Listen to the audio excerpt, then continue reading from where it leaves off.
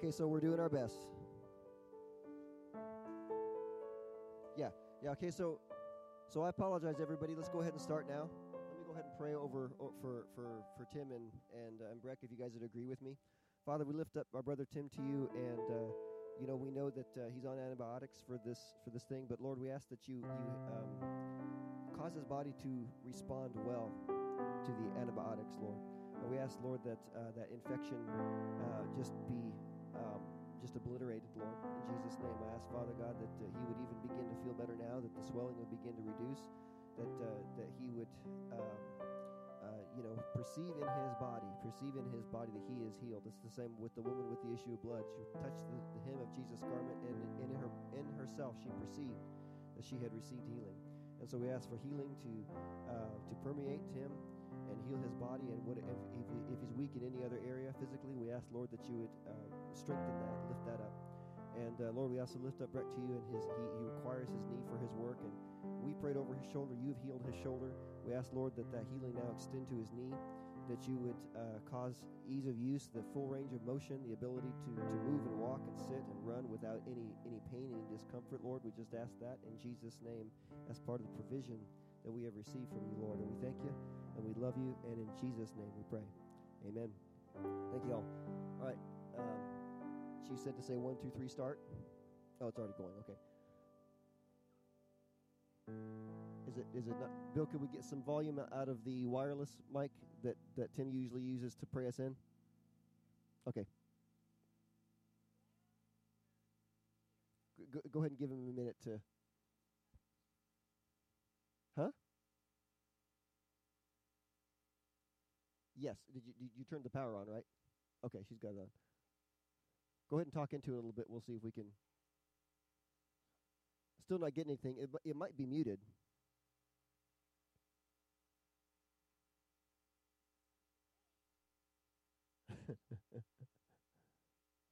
Yeah, but we want to, Did you find it, Bill? Let me see.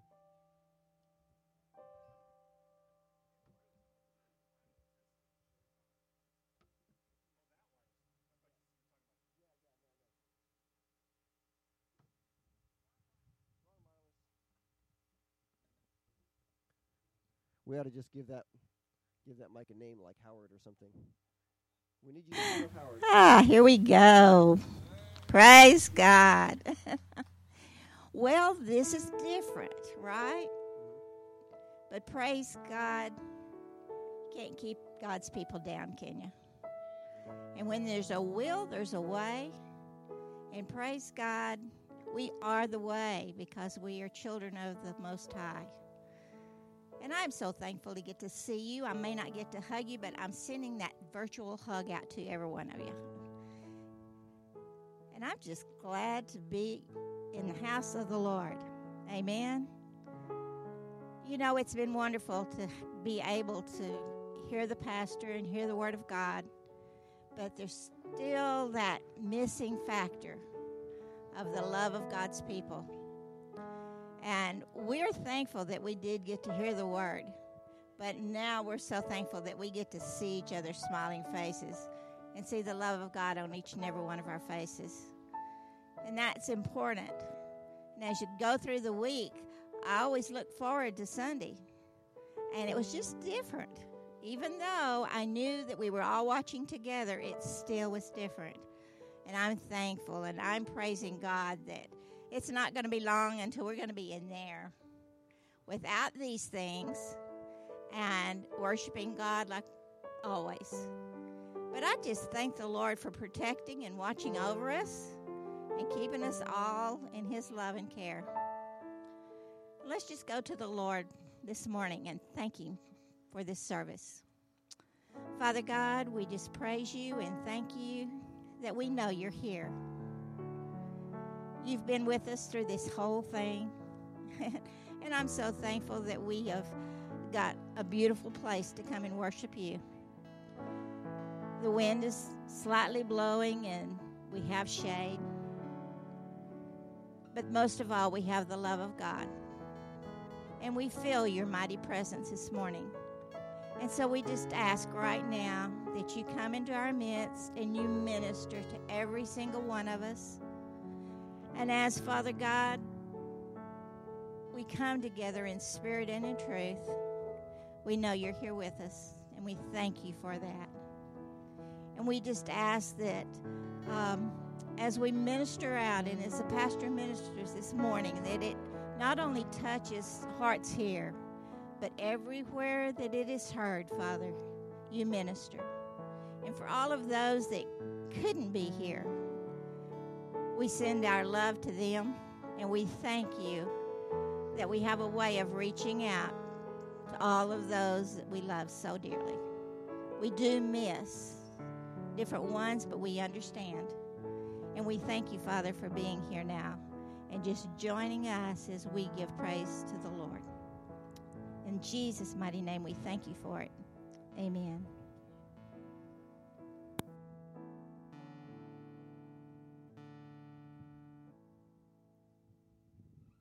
Sorry, I had a string emergency. Praise God. Well, as always, you consider stand or worship God however is comfortable to you.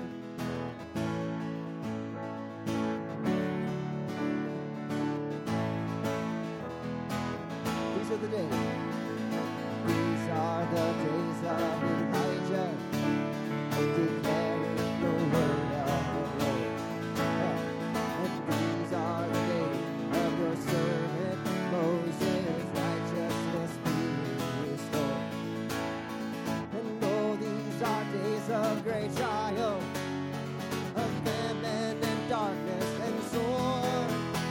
Still we are the voice in the desert, crying, prepare the way of the Lord. Behold, he comes, riding on the clouds, shining like the sun. At the trumpet call, so lift your voice, hear of jubilee, for out of Zion will salvation come. Oh, you come, Lord. Oh. And these are the days of Ezekiel, the dry bones becoming as flesh. And these are the days of your servant David, rebuilding the temple of praise. And these are the days of the harvest. Oh, the fields are as white in your world. And we are the laborers in your vineyard, declaring the word of the Lord. Behold, he comes, riding on the clouds, shining like the sun. At the trumpet call, so lift your voice, hear of jubilee, for out of Zion will salvation come. Oh, behold, he comes, riding on the clouds, shining like the sun. At the trumpet call, so lift your voice, hear of jubilee, for out of Zion will salvation come. Oh.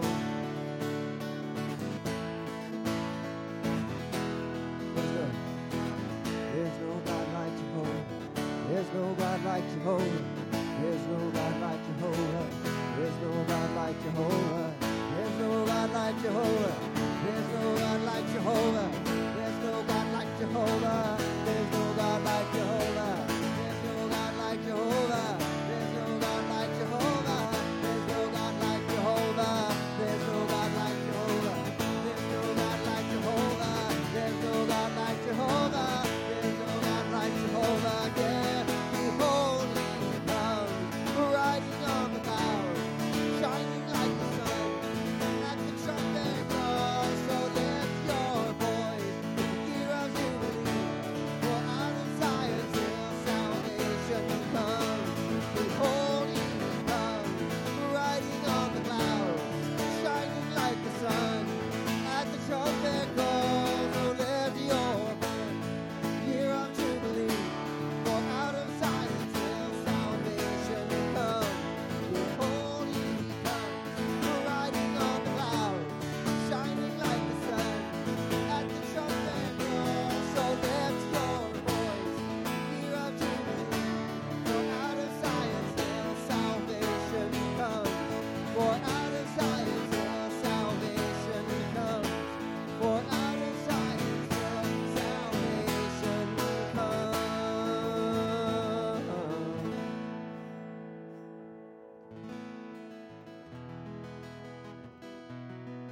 Thank you, Lord.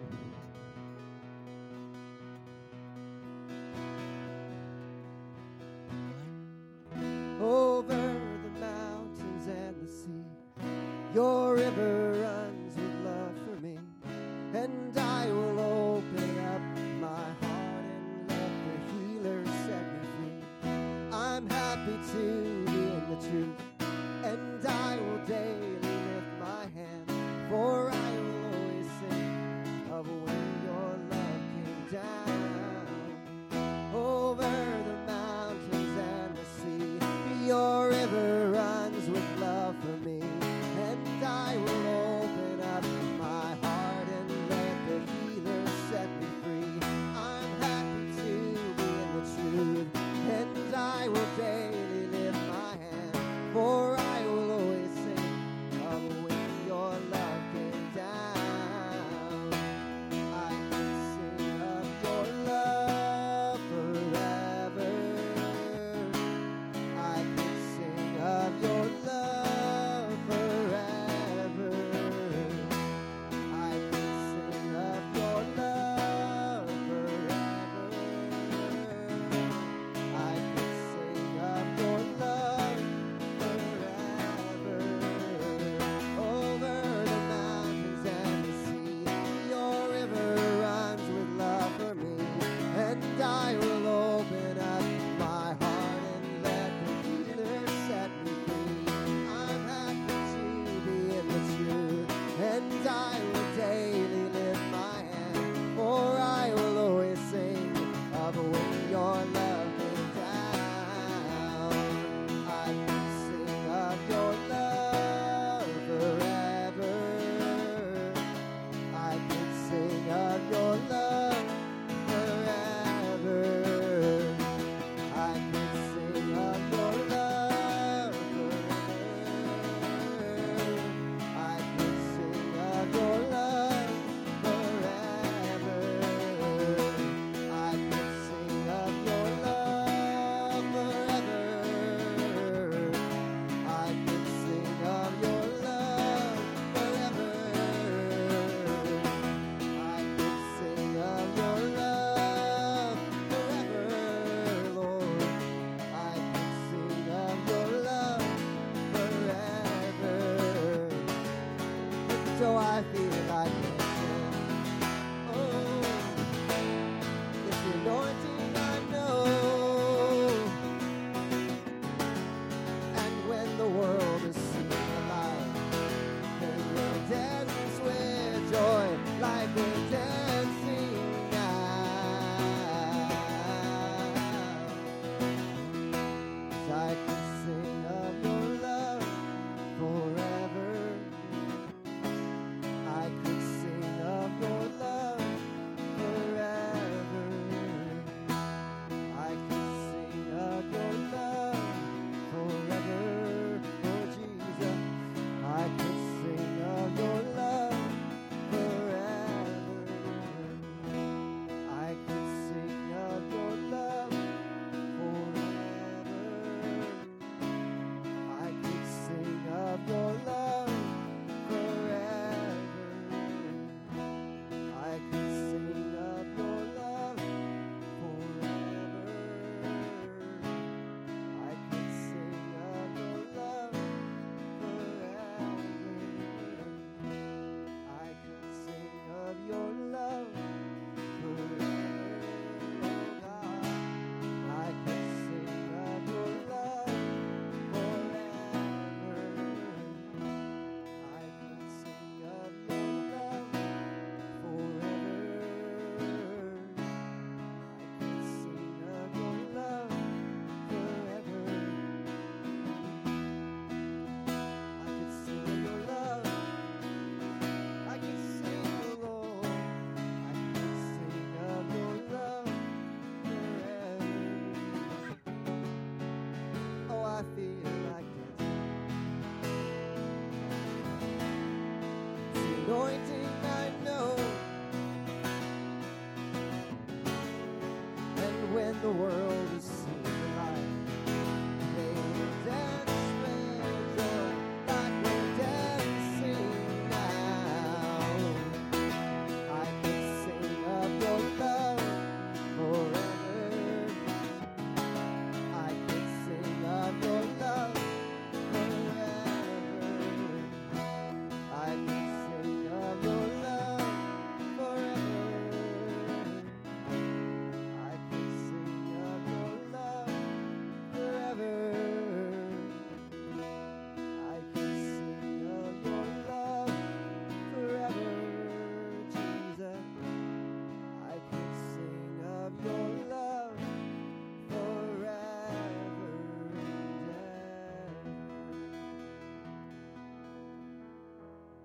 Praise you, Lord.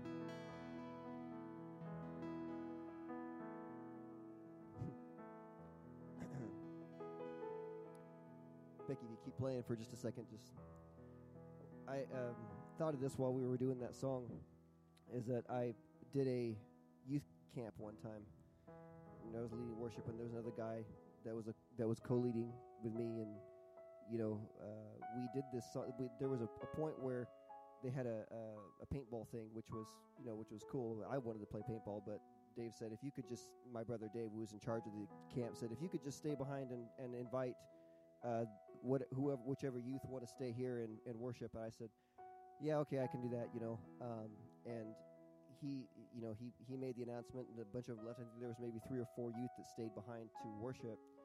And we did this song, and I mean, they were all down at the altar on their knees in tears. And I remember thinking, man, I wish that I had this passion for worship when I was in high school. And it was so powerful. God's presence was so strong. And it was just awesome, and at the end of it, the other worship leader came to me, and he said, we really could sing this song forever, couldn't we? And I said, yeah, we could, because we did this song for like maybe half an hour. Don't worry, I'm not going to go back into it, but I'm just telling you, So, praise God. Amen.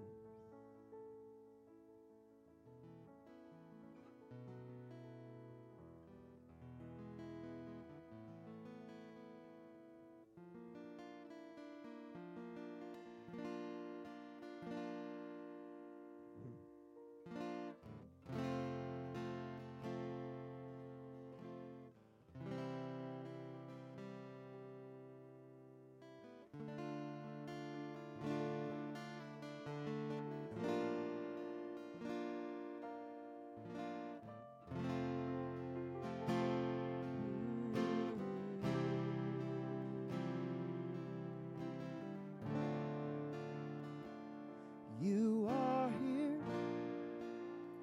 moving in our midst. I worship you. I worship you. You are here, working in this place. I worship you. I worship. You are here, moving in our midst. I worship you. I worship you. You are here, working in this place. I worship you. I worship.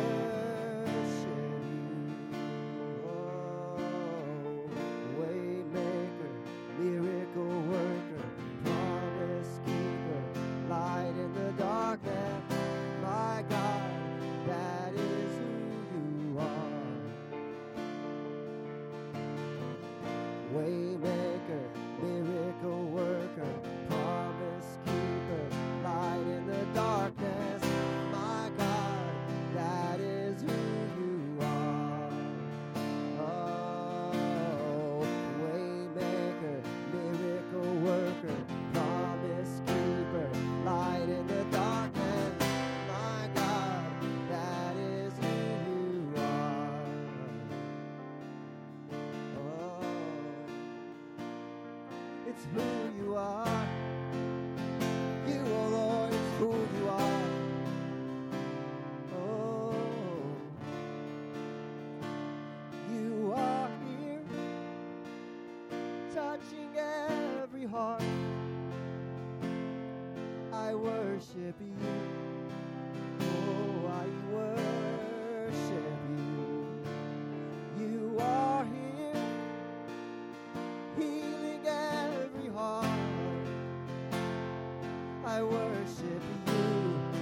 Oh, I worship you. You are here, turning lives around. I worship you. Oh, I worship you, worship you, worship you.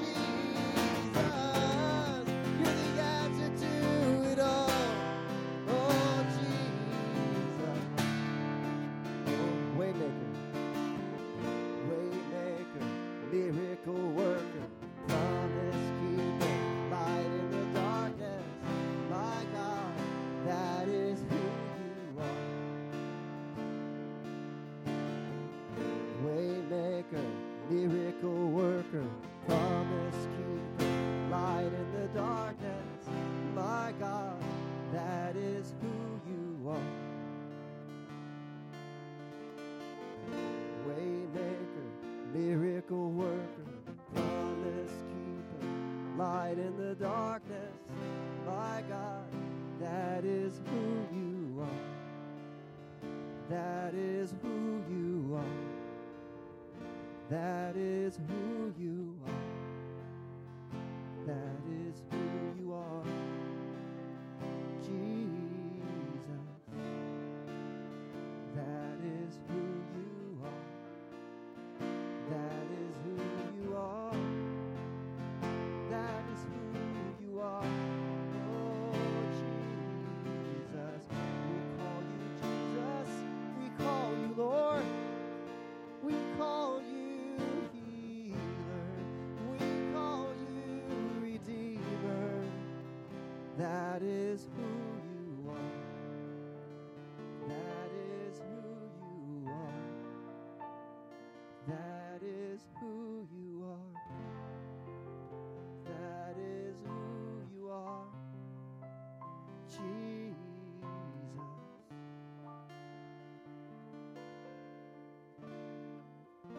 Waymaker, miracle worker, promise keeper, light in the darkness. My God, that is who you are. Praise you, Lord.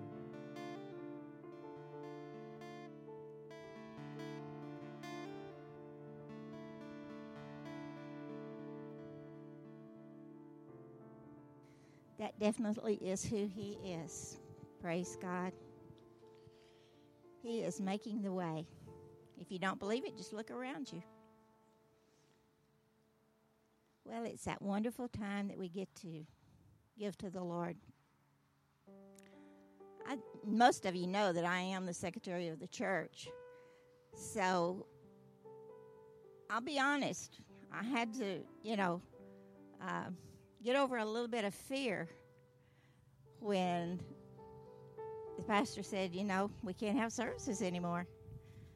And I thought, okay, then how are people going to give?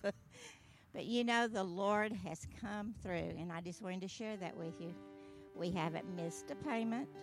We've made all our bills with some left over, praise God. And He has laid it on people's hearts that has never given.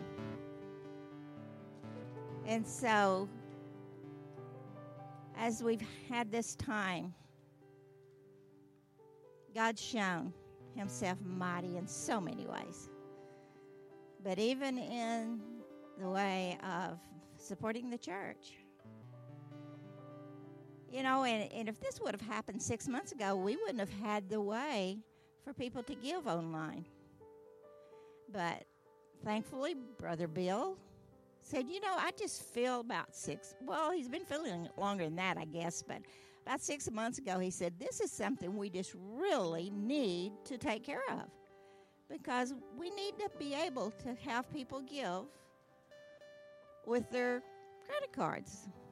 So the board said, well, if you feel that strongly about it, then make it happen. And right before this all happened, we got it online. Now, if you don't think that's God, because He knew what was coming, and He knew we needed this way. And so He made the way, like He always does. So you can give by credit card from now on. You can we'll have it available when we're all in church again. But if you're out there online, you can give that way. Some of you mailed your money in. Some of you had tithe that you wanted to write a check for, and you mailed it in. And we just thank Rosie and Alan for picking up the mail and taking care of that and making sure that money went into the bank. That was all a blessing. And we count our blessings around here, don't we? So if you've got an offering that you would like to give, I know many of you have already put it in this because you knew that that's what it was for. But we'd just like to pray over it and thank the Lord for making that way. Father, in the name of Jesus, we just come before you right now, thanking you for making the way in each and every one of our lives. It's been tough, Father.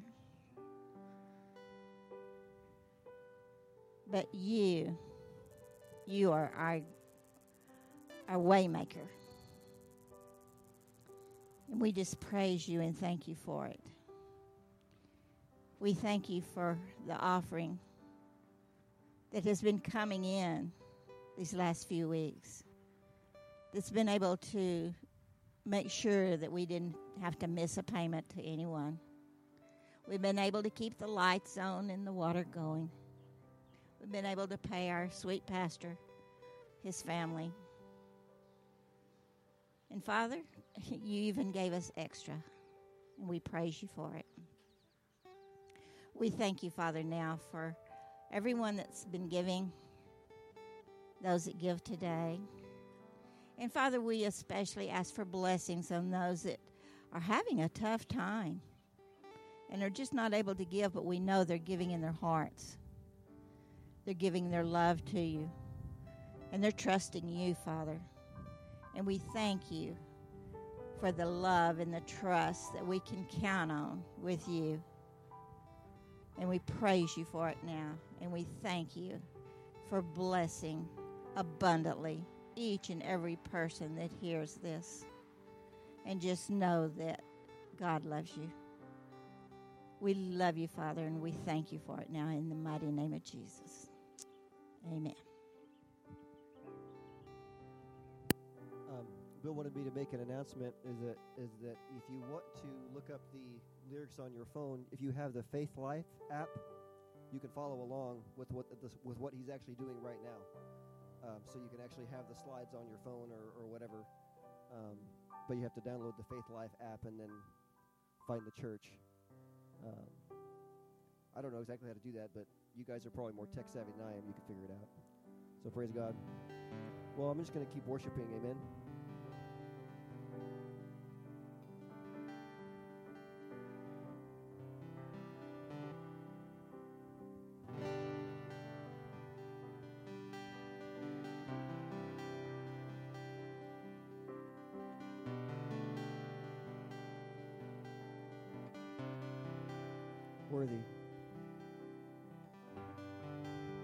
Worthy of every song we could ever sing, worthy of all the praise we could ever bring, worthy of every breath we could ever breathe. We live for you.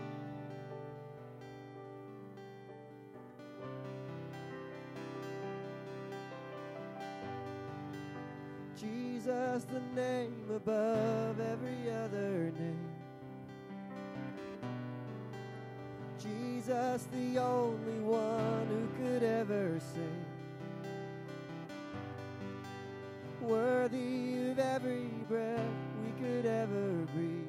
We live for you. Oh, we live for you.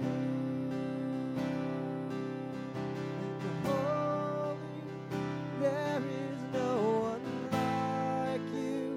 There is none beside you. Open up my eyes in wonder and show me who you are, and fill me with your heart and lead me in your love to those around me. Lord,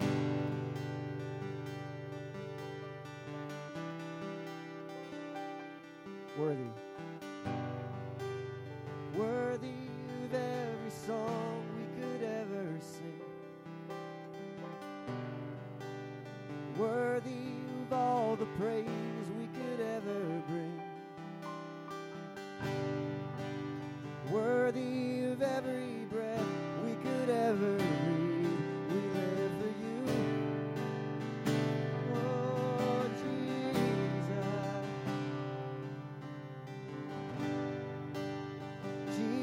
the name above every other name. Jesus, the only one who could ever save. Worthy of every breath we could ever breathe.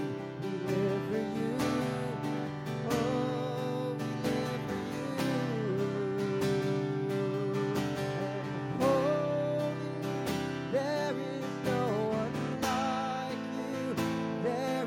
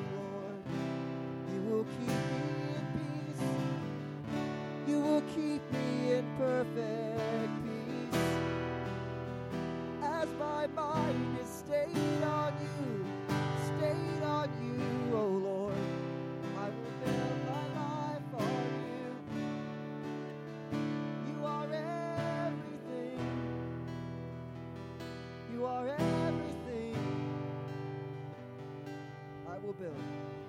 I will build my life upon your love.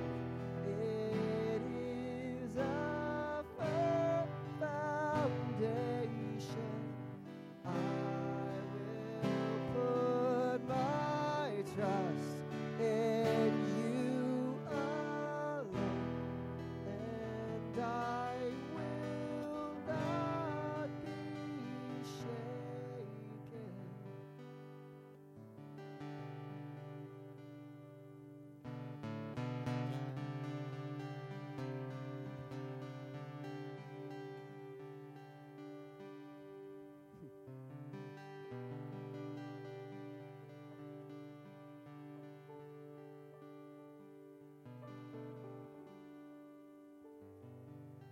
Work on us, Lord.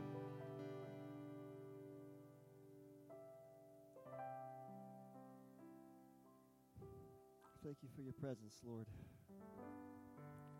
that we can lean into.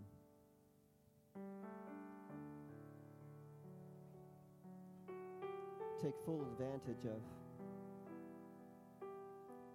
Lord, lift up the needs across this community to you. You know the need of every heart, every household. I ask you to provide. And those people whose hearts are hungry, thirsty,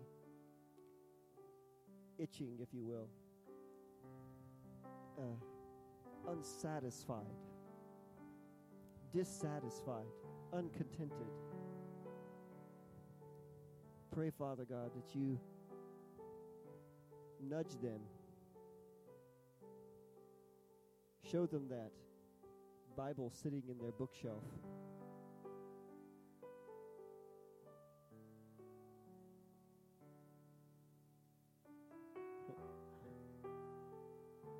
Urge them, Lord, to dust it off and to seek the living God.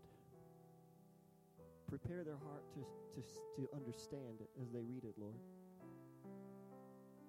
And give them understanding. Thank you, Jesus.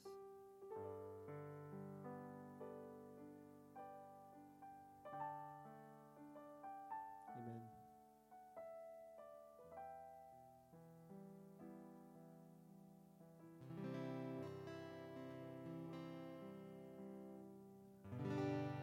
Jesus, lover of my soul. Jesus, I will never let you go. You've taken me from the miry clay, set my feet upon the rock. Now I know I love you. I need you. Though my world may fall, I'll never let you go. My Savior, my closest friend, I will worship you until the very end. Jesus, lover of my soul. Jesus, I will never let you go. You've taken me from the miry clay, set my feet upon the rock, and now I know I love you. I need you. Though my world may fall, I'll never let you go. My Savior, my closest friend, I will worship you until the very end.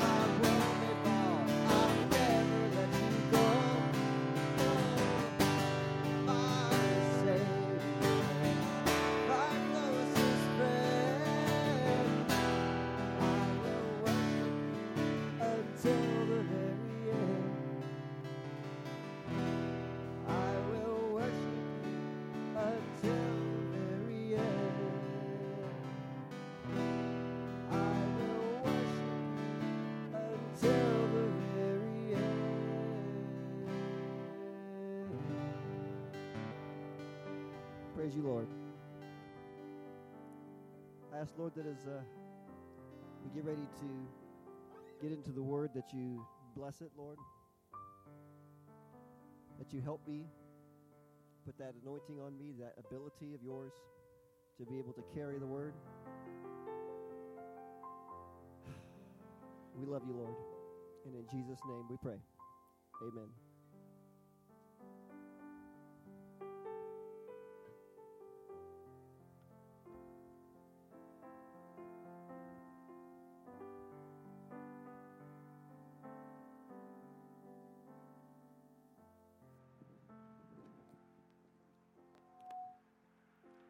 Ooh, it's kind of hot. You want to take that down, Bill? Testing 1, 2. Test. That sounds about right there. Maybe just a little bit more. Testing 1, 2. Oh wow, I've got the sun right. There we go. Got a mobile platform. I had my eyes closed too long. Everything looks blue. Ooh. Cut that wind down, Lord, please.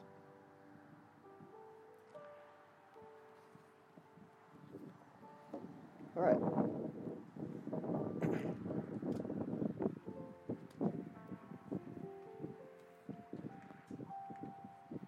That seems a little better.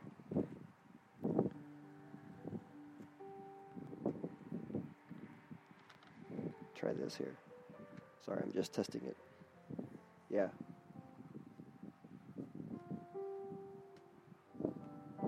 You know what? We could actually... We're getting wind noise. Yeah, actually, if we took... that won't work. If we just took these two back down and put it up here as a windshield. Oh, the tent? Yeah, the tent. Yeah. Iris? Hey, guys. Huh? Yeah, shorten the back 2 legs.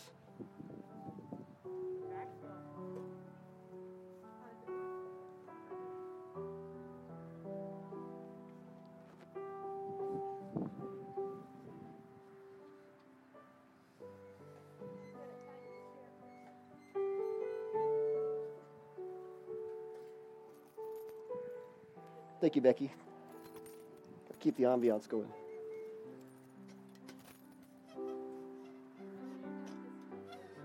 Gotta cut that too.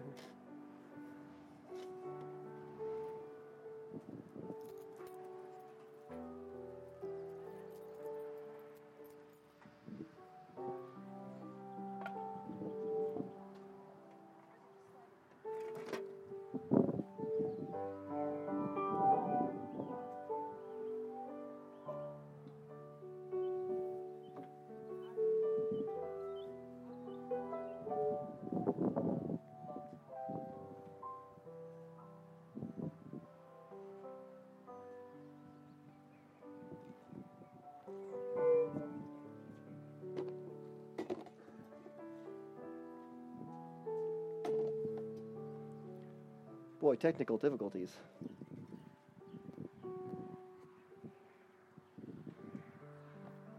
I think that'll help. How's that? Now Jonathan can't see me because of the tree. That's okay.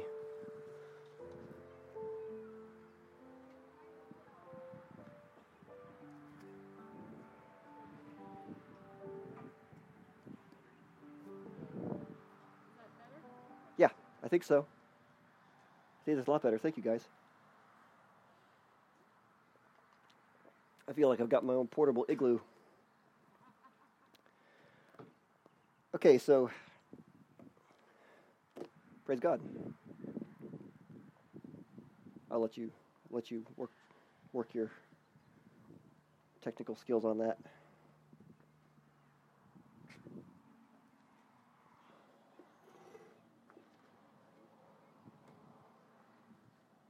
Okay.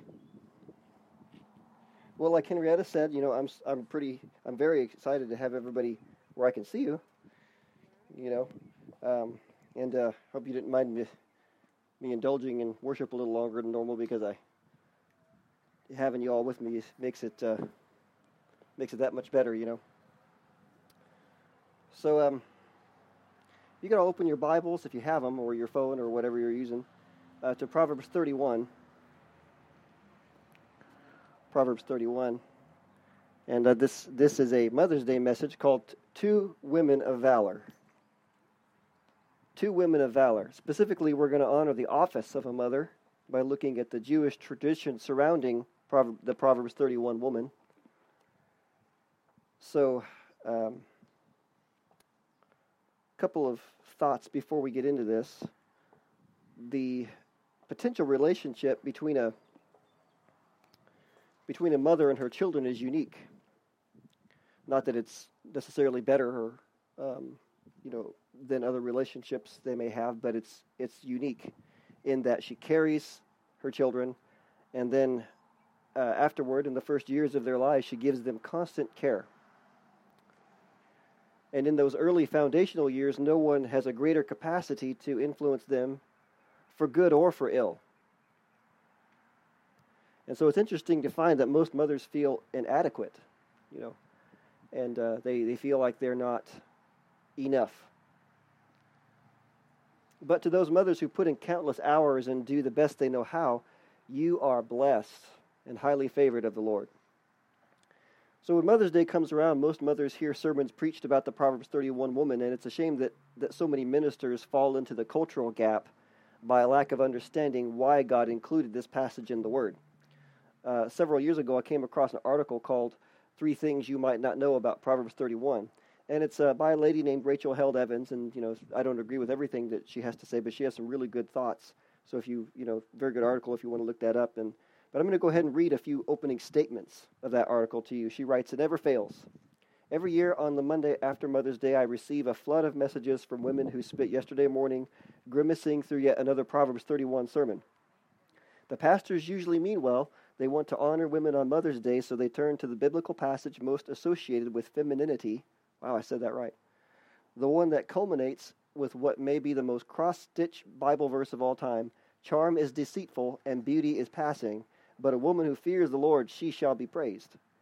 And then she goes on to write, "But for women like me who grew up thinking of the domestic superheroine of Proverbs 31 as an impossible standard by which to mark my shortcomings as a woman, the passage can come with some baggage."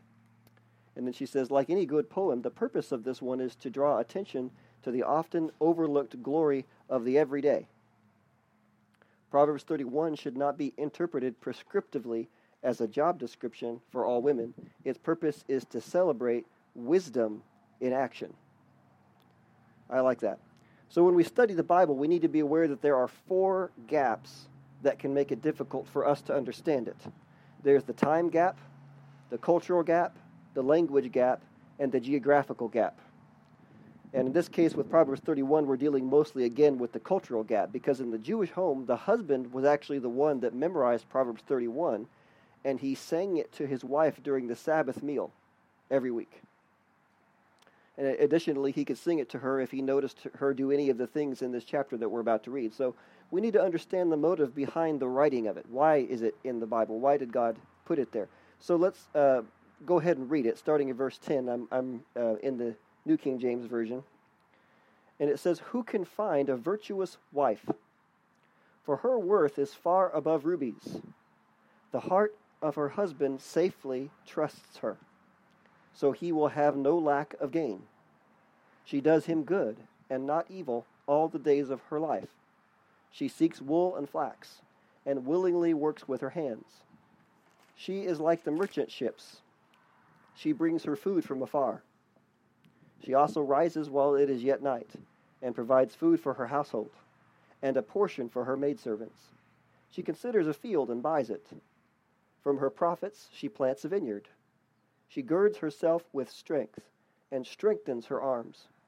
She perceives that her merchandise is good, and her lamp does not go out by night. She stretches out her hands to the distaff, and her hand holds the spindle. She extends her hand to the poor. Yes, she reaches out her hands to the needy. She is not afraid of snow for her household, for all her household is clothed with scarlet. She makes tapestry for herself. Her clothing is fine linen and purple.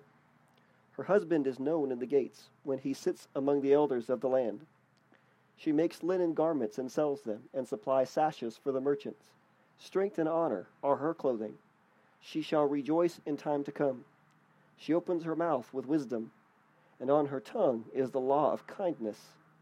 She watches over the ways of her household, and does not eat the bread of idleness. Her children rise up and call her blessed, her husband also, and he praises her. Many daughters have done well, but you excel them all. Charm is deceitful, and beauty is passing, but a woman who fears the Lord, she shall be praised. Give her the fruit of her hands. Let her own works praise her in the gates. And so on the surface here, it may seem like this woman is working all her life and burning the candle at both ends. But again, this is a poem in which is contained all the traits of women who are virtuous. In other words, these are virtuous behaviors that are approved by God. It's not his task list for every woman. In the margin of my Bible, the Amplified Notes say, it is most unfortunate that this description of God's ideal woman is usually confined in the reader's minds merely to its literal sense, her ability as a homemaker. But it is obvious that far more than that is meant. When the summary of what makes her value far above rubies is given in verse 30, it is her spiritual life only that is mentioned. Verse 30 says, but a woman who fears the Lord, she shall be praised. So what does it mean to fear the Lord? It doesn't mean to be afraid of God. It means to live in awe of God. And because of that awe, we seek to please him. So again, when it says, when the summary of what makes her value far above rubies is given, it is only her spiritual life that is mentioned. One can almost hear the voice of Jesus saying, Mary has chosen the good portion, which will not be taken away from her. And that's not a reference to Jesus' mother Mary. We'll talk about her later, but it's talking about the story of Martha and Mary. You know, Jesus was in their house teaching a bunch of people, and Martha was busy getting the dinner ready, while Mary was sitting at Jesus' feet listening to his words. And so Martha got upset. She asked Jesus to make her sister help her. Come on, you know what? It's not fair that I'm doing all this work and my sister's just sitting here listening to the teaching. And Jesus said, Martha, you're concerned about all the work, all the details, but Mary has found that good part, and it will not be taken away from her. What did Jesus mean by that? He meant that Mary recognized when it was the proper time to sit at his feet and seek to please God in that way. That's a big part of the fear of the Lord. So before we move on from this passage, we need to make note of something. That first line in verse 10 said, who can find a virtuous wife? Another translation of that term, virtuous wife, is a woman of valor. Who can find a woman of valor? The word valor means this, strength of mind or spirit that enables a person to encounter danger with firmness. Personal bravery. Valor. That definition is from Webster's. And it says, who can find a woman of valor? There's a woman in the Word who actually earns that very title. So let's turn over to the book of Ruth. Ruth is a smallish book right in between Judges and Samuel. Get there. It's easy to pass it. My kids can tell you, because we read the Bible all the time, that Ruth is one of my very favorite books. So much symbolism that I don't have time to get into here, but and we're going to start in chapter 1. But before we do that, I'm going to give you some important background info. Ruth was not an Israelite. She was a foreigner to God's people. And during a famine, a Jewish family had moved into Ruth's home country of Moab. And Ruth ended up marrying one of the sons of this Jewish family. Well, the father died, and then both the sons died, leaving Ruth only with her sister-in-law Orpah and her mother-in-law Naomi. So Ruth's mother-in-law Naomi, having lost her husband and her sons, decided it was best to go back to Israel, and she told her daughters-in-law to go back to their people and their gods. She said, go back to your people, go back to your gods. I'm going back by myself, going back to my homeland. So let's pick up the story down here in verse 14, Ruth 1:14. It says, then they, that's Naomi and her daughters-in-law, they lifted up their voices and wept again, and Orpah kissed her mother-in-law, but Ruth clung to her. And she said, look, your sister-in-law has gone back to her people and to her gods. Return after your sister-in-law. But Ruth said, entreat me not to leave you. or to turn back from following after you. For wherever you go, I will go, and wherever you lodge, I will lodge. Your people shall be my people, and your God, my God.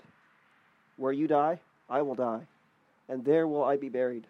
The Lord do so to me, and more also, if anything but death parts you and me. So we already see this part of this strength of spirit in Ruth, that she is being tenacious with Naomi. And if you look up that word tenacious, you'll find that it means to be able to grip firmly to something. And remember, we just read Ruth clung to Naomi. Ruth told her, wherever you go, I will go. Your people will be my people. Your God will be my God. So there was something in Naomi's life Ruth saw that she wanted, that she was willing to grip onto. And when Naomi saw this quality in Ruth, she decided to say nothing more. Okay, there's no reason to argue with this girl. She's coming.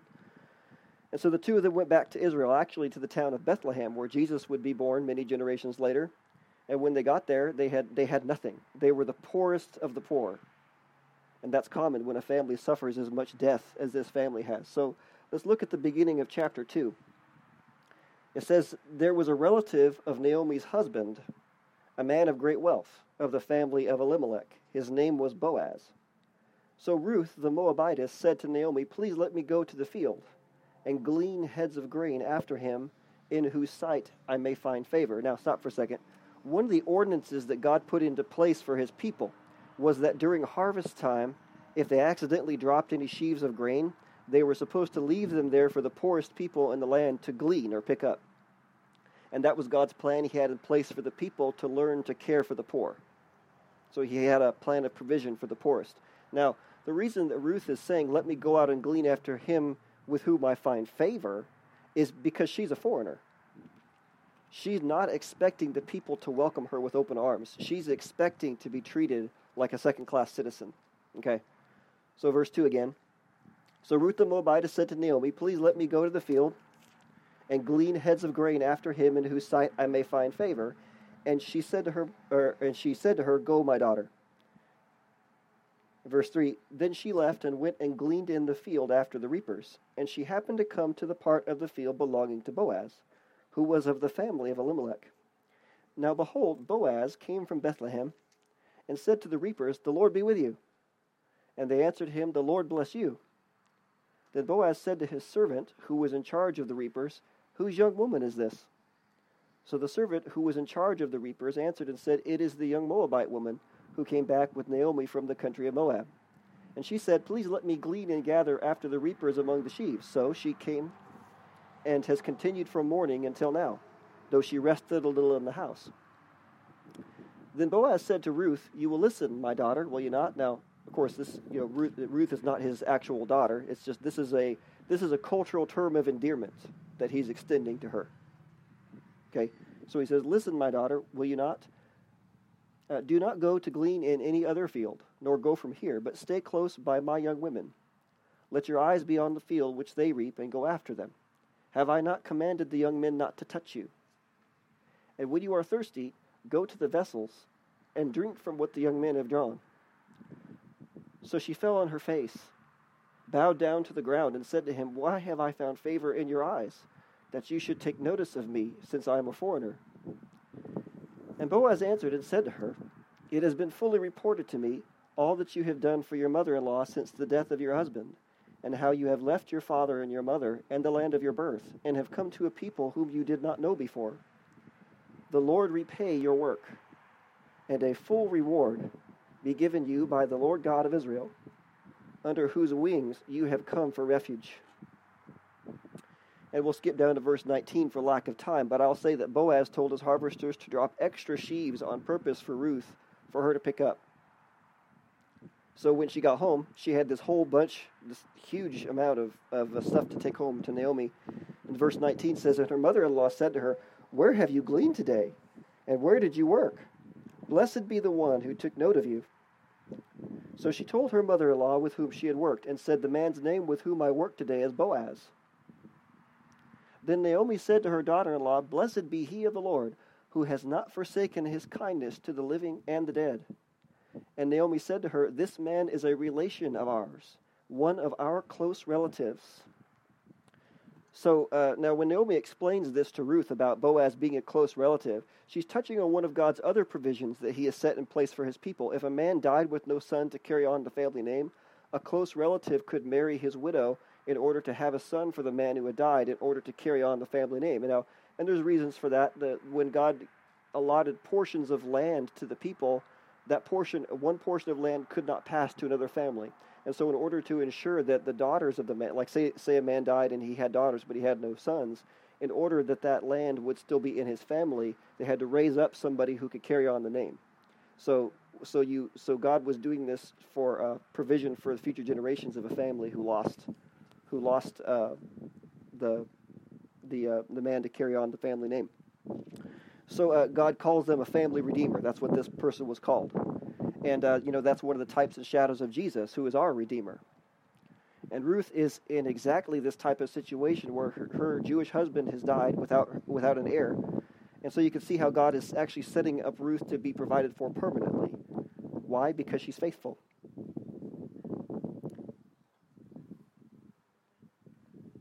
So, verse 21. I think I lost my page here. Verse 21. Yes, verse 21. Ruth the Moabitess said, "He also said to me, 'You shall stay close by my young men until they have finished all my harvest.' And Naomi said to Ruth her daughter-in-law, 'It is good, my daughter, that you go out with his young women, and that people do not meet you in any other field.' So she stayed close by the young women of Boaz to glean until the end of barley harvest and wheat harvest. And she dwelt with her mother-in-law." Now, that's just a couple verses, but it shows how hard Ruth worked. Actually, she worked in the field for 2 full harvests. That's a significant amount of time. And at the end of that time, Naomi gave Ruth some instructions about how to ask Boaz to marry her and redeem her. Because Naomi is thinking about her provision. She's like, should I not provide, seek provision for you? And so Ruth submits, and she follows Naomi's instructions. Now, let me just say that submission is not the same thing as being a pushover. Because Ruth is not a pushover. Because you remember in the beginning of the story, Naomi tried hard to get Ruth to turn back, but Ruth refused. Nope, I'm going with you. So we could see that Ruth understood when to submit. So, in church today we have a lot of controversy over this issue of submission because the word says, "Wives, submit to your husbands as unto the Lord." But sometimes people forget that in the verse right before that, it says submit to one another. All Christians are supposed to submit to one another.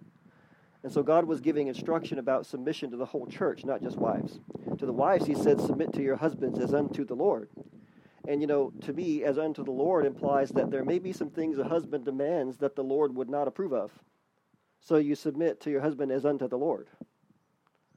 Not as though he is the Lord, but as unto God. So that means that if he says something God wouldn't say, nope.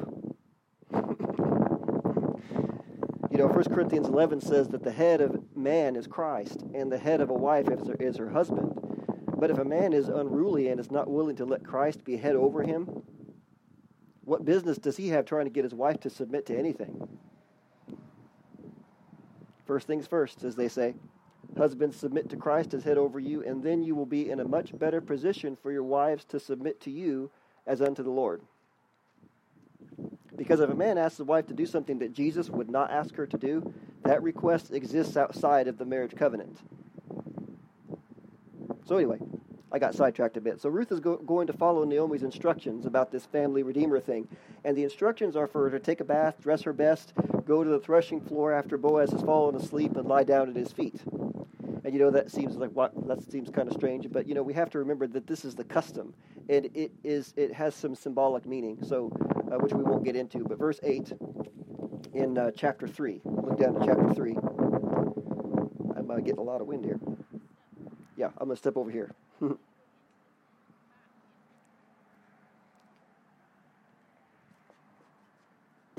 See, my wife just told me to go back into the tent, so I'm submitting to another Christian. See? Amen. She was right, too. Yeah, that's right. All right. Okay, so verse 8. It says, "Now it happened at midnight that the man was startled." Because she's laying at his feet. She's laying at his feet while he's sleeping. So verse 8, "Now it happened at midnight that the man was startled, and turning himself, turned himself, and there a woman was lying at his feet. And he said, "Who are you?" See, it's dark. It's midnight. He doesn't recognize her. And he said, "Who are you?" So she answered, "I am Ruth, your maidservant. Take your maidservant under your wing, for you are a close relative." Now, what just happened? Essentially, Ruth has just chosen to propose to Boaz. She's proposing to him, asking him to marry her. I love that. Next verse.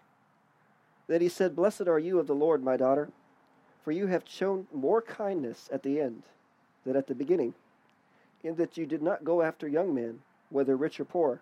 Now, in the NLT, Boaz says you didn't go after a younger man, whether rich or poor. I don't think that Boaz was particularly old, but wasn't as young as some others who may have had some more physical appeal, shall we say. Now, verse 11. "And now, my daughter," this is Boaz, "now, my daughter, do not fear. I will do for you all that you request. For all the people of my town," now this is, we read all this to get to this line. "For all the people of my town know that you are a virtuous woman." That's a woman of valor. It's the exact same term we read about in Proverbs 31 in the Hebrew, where it said, who can find a virtuous woman? What Boaz is telling Ruth here is that he's saying, I have found a woman of valor.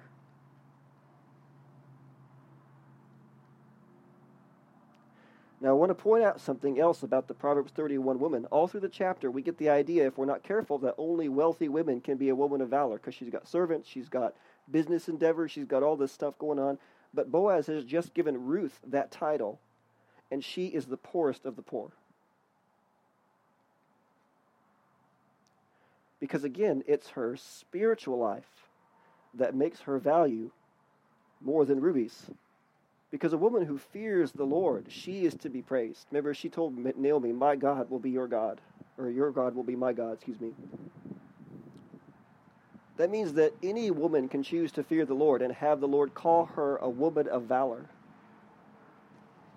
Amen. So, then Boaz takes care of everything in order to marry Ruth, and we won't get into all that because there was some stuff he had to do. But long story short, they get married and they have a son named Obed, and Obed's grandson is David, who would later become king of Israel.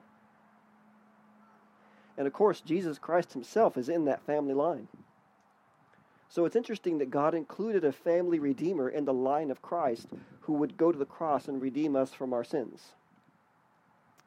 It amazes me how God plans things out, And speaking of Jesus, let's flip forward to the New Testament, to John. Gospel of John, in the 2nd chapter. Matthew, Mark, Luke, John.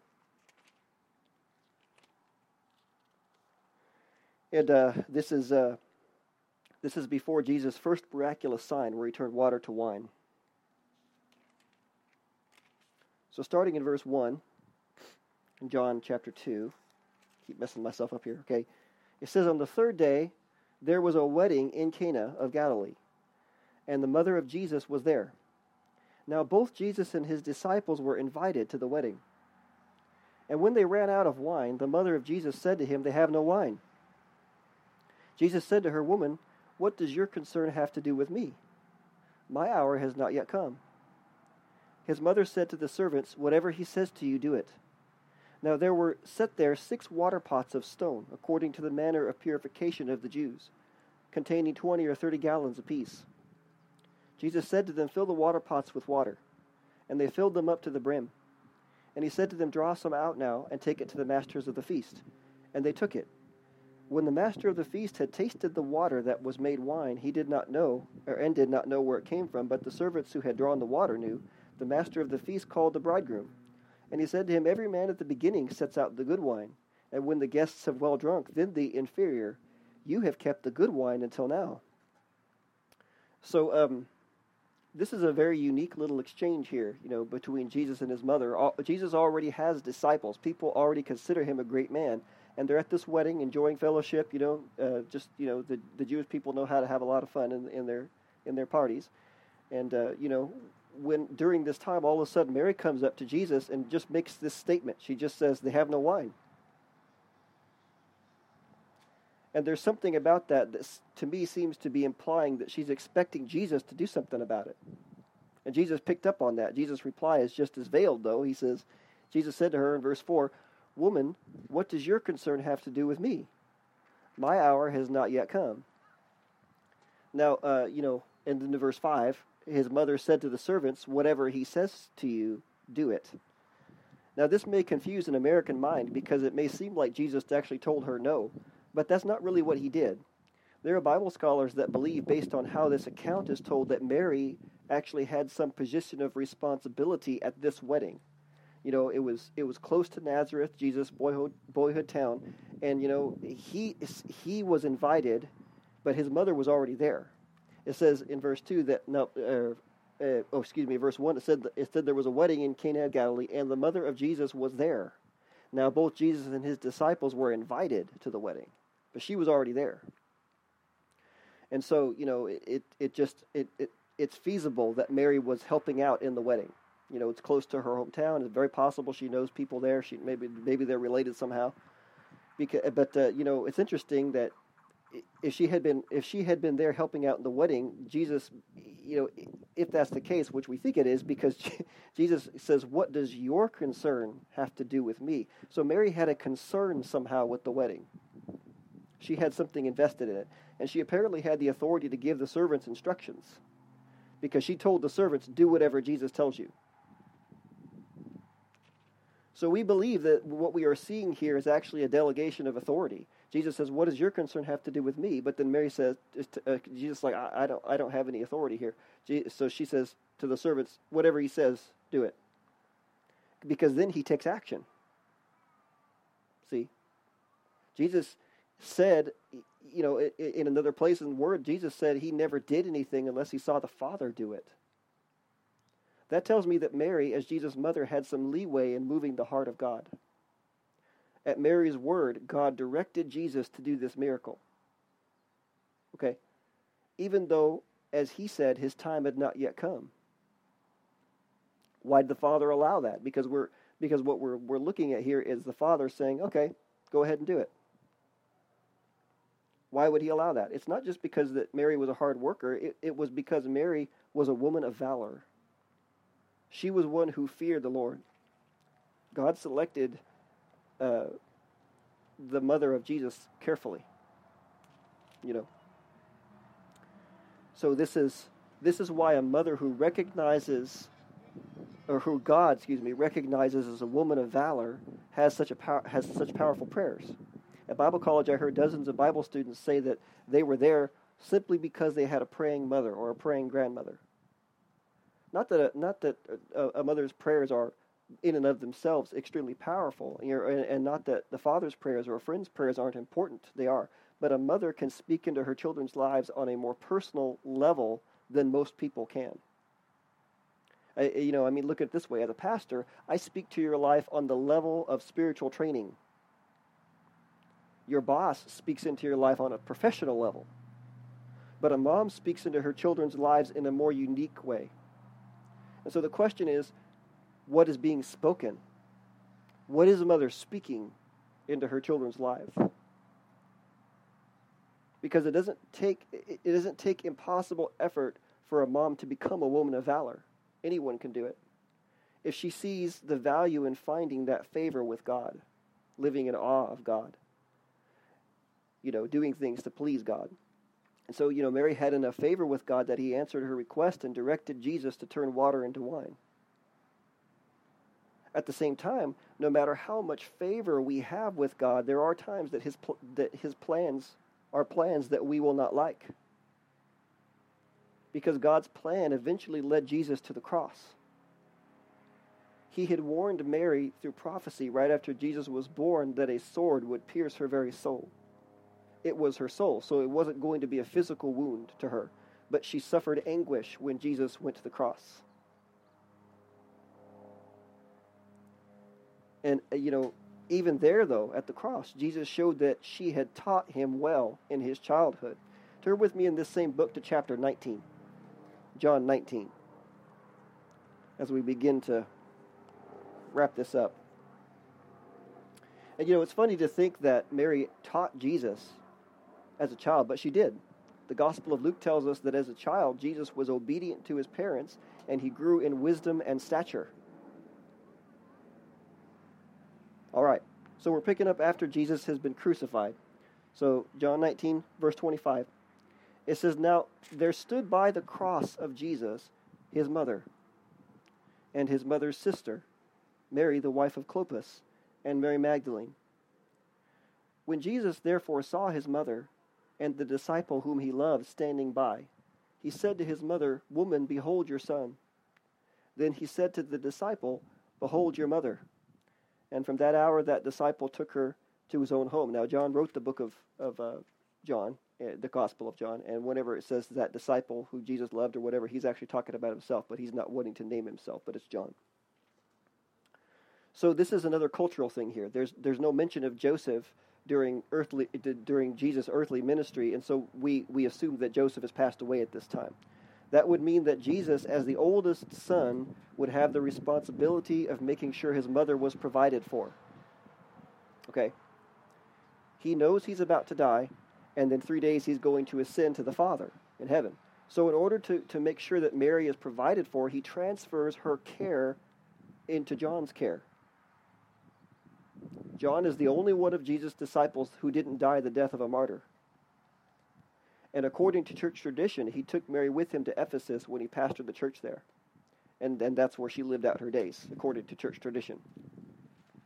Amen. So God works out his plans of the earth through us, and that includes a special place for the office of a mother. It's interesting to me that we can sometimes look at things through with a materialistic eye and be like, well, Ruth was seeking security, but even Jesus acknowledges that that's important because he made sure that his mother was provided for after he was not going to be with her any longer. Amen. So you can see that Jesus turns around and honors her office, the office that she had and the hand that she had in raising him. Amen. Okay, so hopefully, that's it for today. Hopefully that was encouraging for you. And next month we'll get to talking about you fathers. We'll get after you guys. So let's pray. Father, we thank you for the office of a mother. We thank you that it is a position of responsibility. It's a position of honor. And, we pray for our mothers that they don't feel discouraged during hard times, Lord, but that you lift them up, you strengthen them, that you remind them that you are their comforter, the lifter of their head. You are their strength and their song. You are the one who calls them a woman of valor. And so we thank you, Lord. I ask, Lord, you protect us all as we go. We ask for a swift resolution to this thing, this pandemic thing, and we ask, Lord, that you would work it out for the good of those who love you, that they would be able to go and be witnesses to Christ in the earth, so that other people can come into the church, and then they can also be blessed, and then so that your plans come to their fulfillment in the earth, Lord. And we thank you, Lord, and we praise you. We love you, and in Jesus' name we pray. Amen. Okay, everybody, you're all dismissed.